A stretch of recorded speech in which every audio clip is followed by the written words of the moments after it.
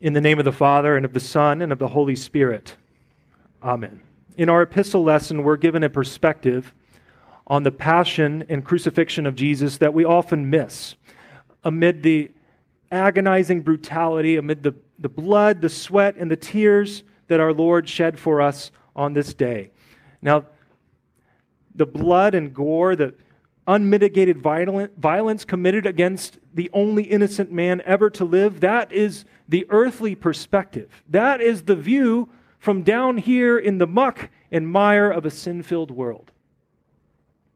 But the book of Hebrews bids us to see the work of Jesus with the eyes of faith.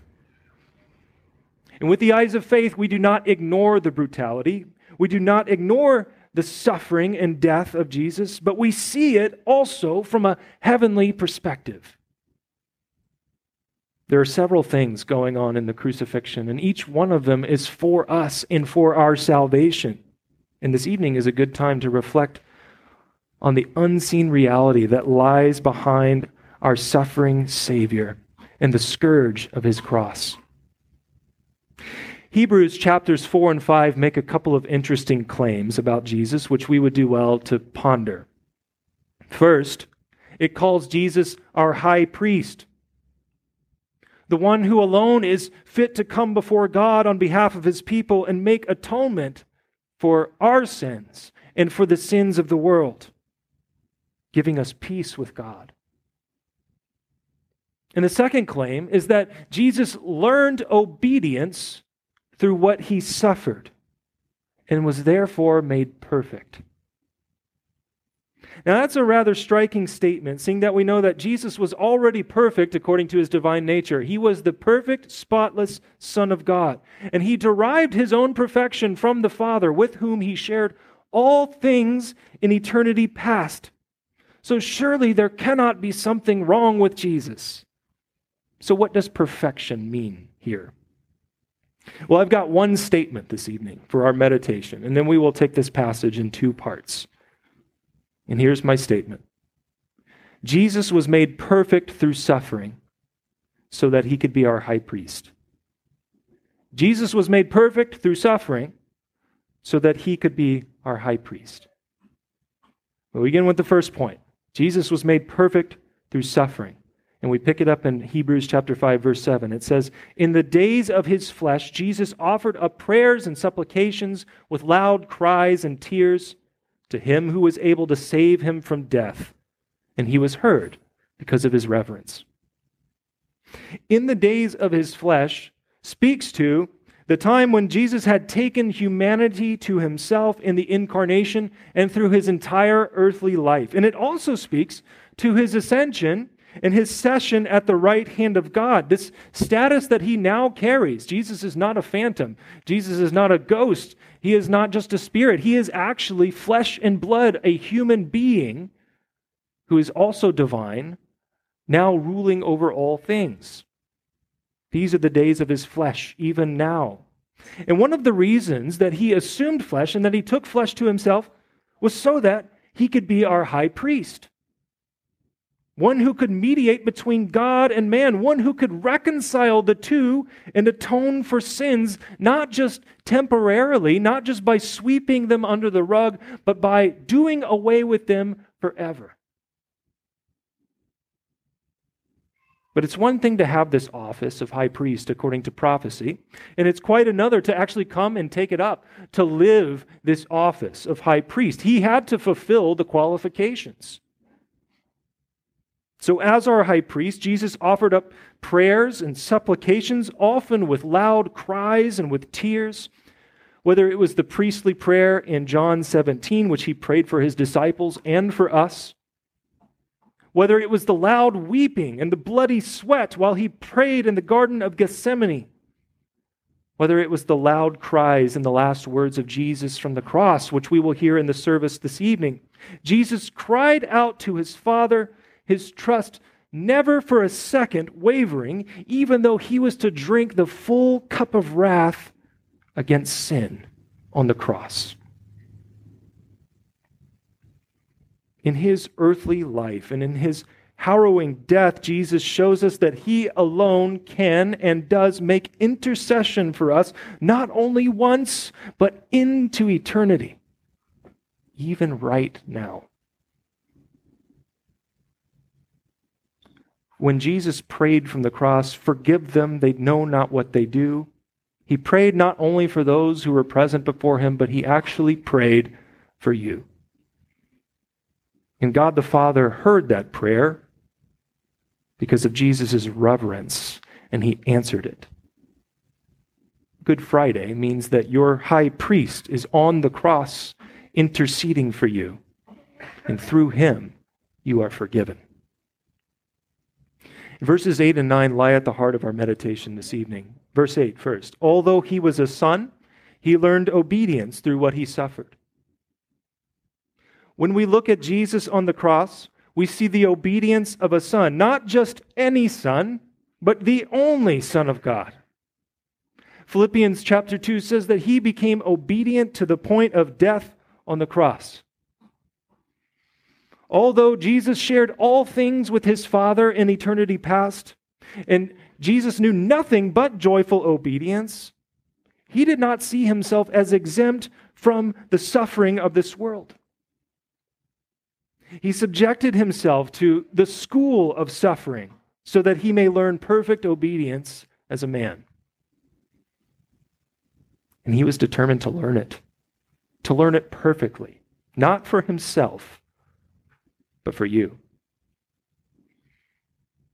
Because we constantly worry about whether God is good, and because our faith wavers all the time during times of hardship and suffering, Christ came to perfectly suffer for all of us while showing reverence for God, and God responded in kind by raising him from the dead.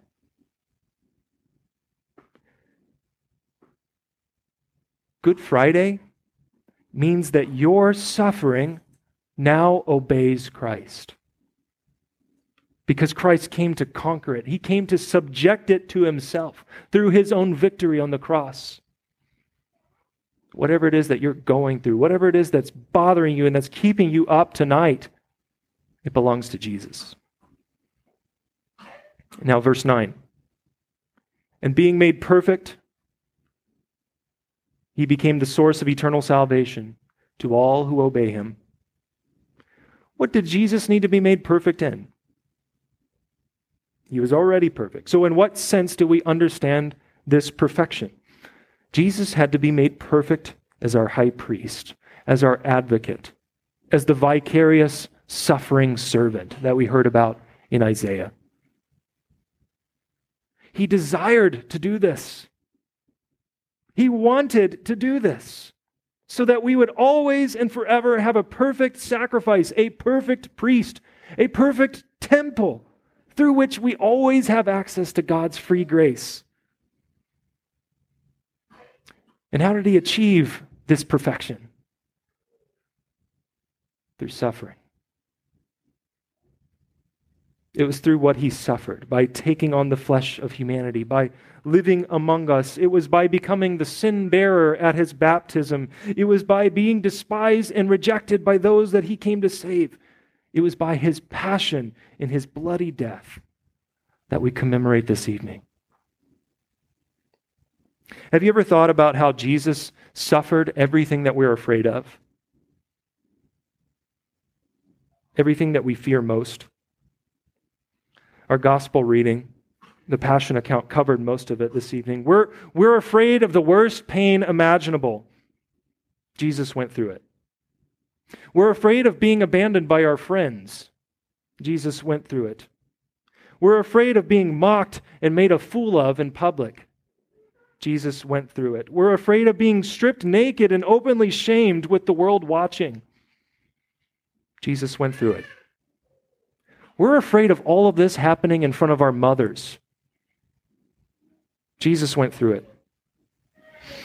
We're afraid of the dark. We're afraid of being abandoned by God. We're afraid of death. But each single thing, every single thing that we fear most, Jesus faced it and he conquered it.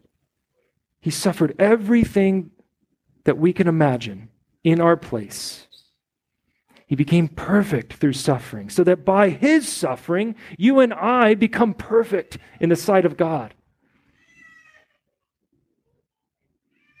Good Friday means that Christ's perfection is ours because of what he suffered, because he willingly faced down our fears and conquered them all. Now, the first part of my statement for our meditation was that Jesus became perfect through suffering. Now we come to the second part, so that he could be our high priest. So we go back to chapter 4, verse 14. Since then we have a great high priest who has passed through the heavens, Jesus, the Son of God, let us hold fast our confession. He left no doubt that he had accomplished all of this for us. He fulfilled the office that was given to him as our high priest, making intercessions for us, going to the cross and hanging upon it so that we would have a perfect sacrifice. And when he was raised, church, and he ascended on high, he passed through the heavens and went to where no man had gone before.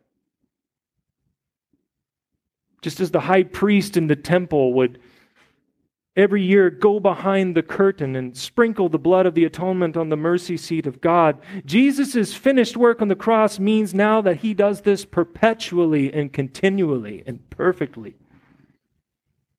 He has done the impossible. He has provided such atonement for us that he has reconciled God to us and us to God forever. And because that's true, Hebrews says that we hold fast to our confession.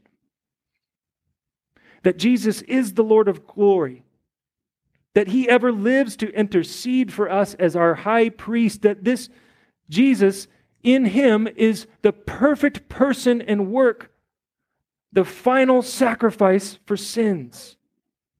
And in turn, our lives, Romans 12 says, our lives are now presented as living sacrifices to this high priest who sacrificed himself once for all.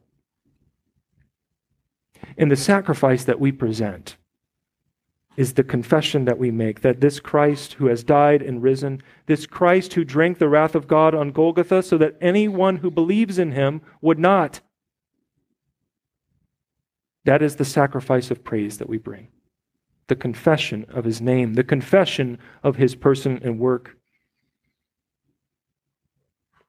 Good Friday means that we always have a high priest through whom we have access to God, through whom we make our confession to the world, even if we must suffer for it.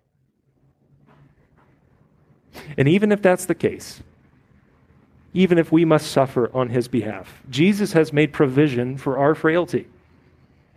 Verse 15 says, "For we do not have a high priest who is unable to sympathize with our weaknesses, but one who in every respect has been tempted as we are, yet without sin." And this is one of the ways in which Christ was made perfect through suffering. He is now and always able to sympathize with our weaknesses. No one else can do this. When others tell you that they know exactly what you're going through, it's only in part. It's not completely. But your Lord and your God knows exactly what you're going through, because he has experienced it firsthand. He has suffered far more than you and I could even imagine.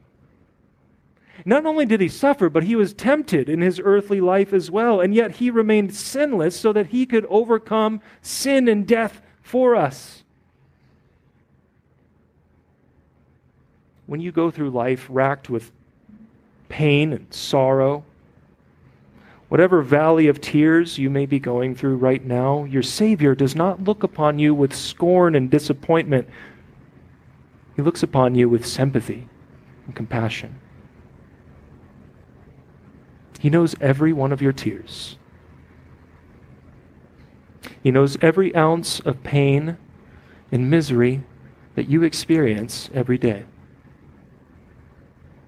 Good Friday means that you can look upon his suffering today and remember that he has overcome yours. Verse 16, "Let us then with confidence draw near to the throne of grace, that we may receive mercy and find grace to help in time of need." On the Day of Atonement, the high priest would go behind the curtain once a year and sprinkle the blood on the mercy seat for the sins of the people. But now this throne, this mercy seat, is occupied by Jesus. The throne of heaven itself has become a mercy seat for us so that we may draw near at any time. When we need more mercy in our lives for the trouble of this life, Jesus bids us to come near. He wants us to see in his crucifixion him making every provision for us so that we will never have to fear asking him for anything.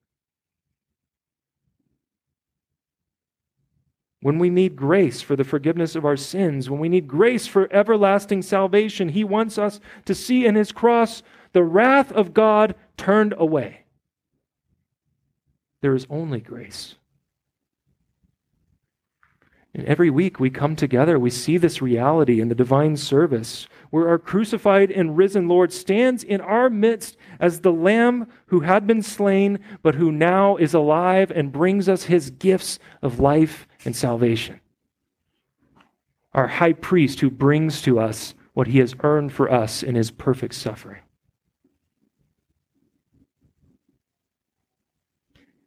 Jesus became perfect through suffering, so that he could be our high priest. Good Friday is not an unfortunate accident. It isn't tragic that an innocent man lost his life. The only thing tragic about it is our sins. That is what we mourn. When Jesus was going to his cross, whenever he was carrying his cross, he turned around, looked at the women, and said, "Women of Judea, do not mourn for me. Mourn for your sins." Good Friday is good. It is good because it is for you. Good Friday is about the one who willingly came to die for you.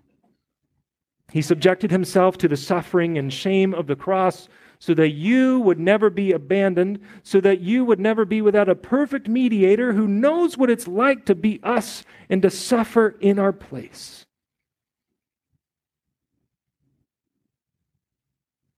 Let us with confidence draw near to his throne of grace.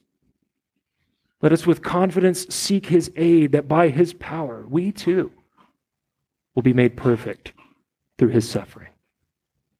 In the name of the Father, and of the Son, and of the Holy Spirit. Amen.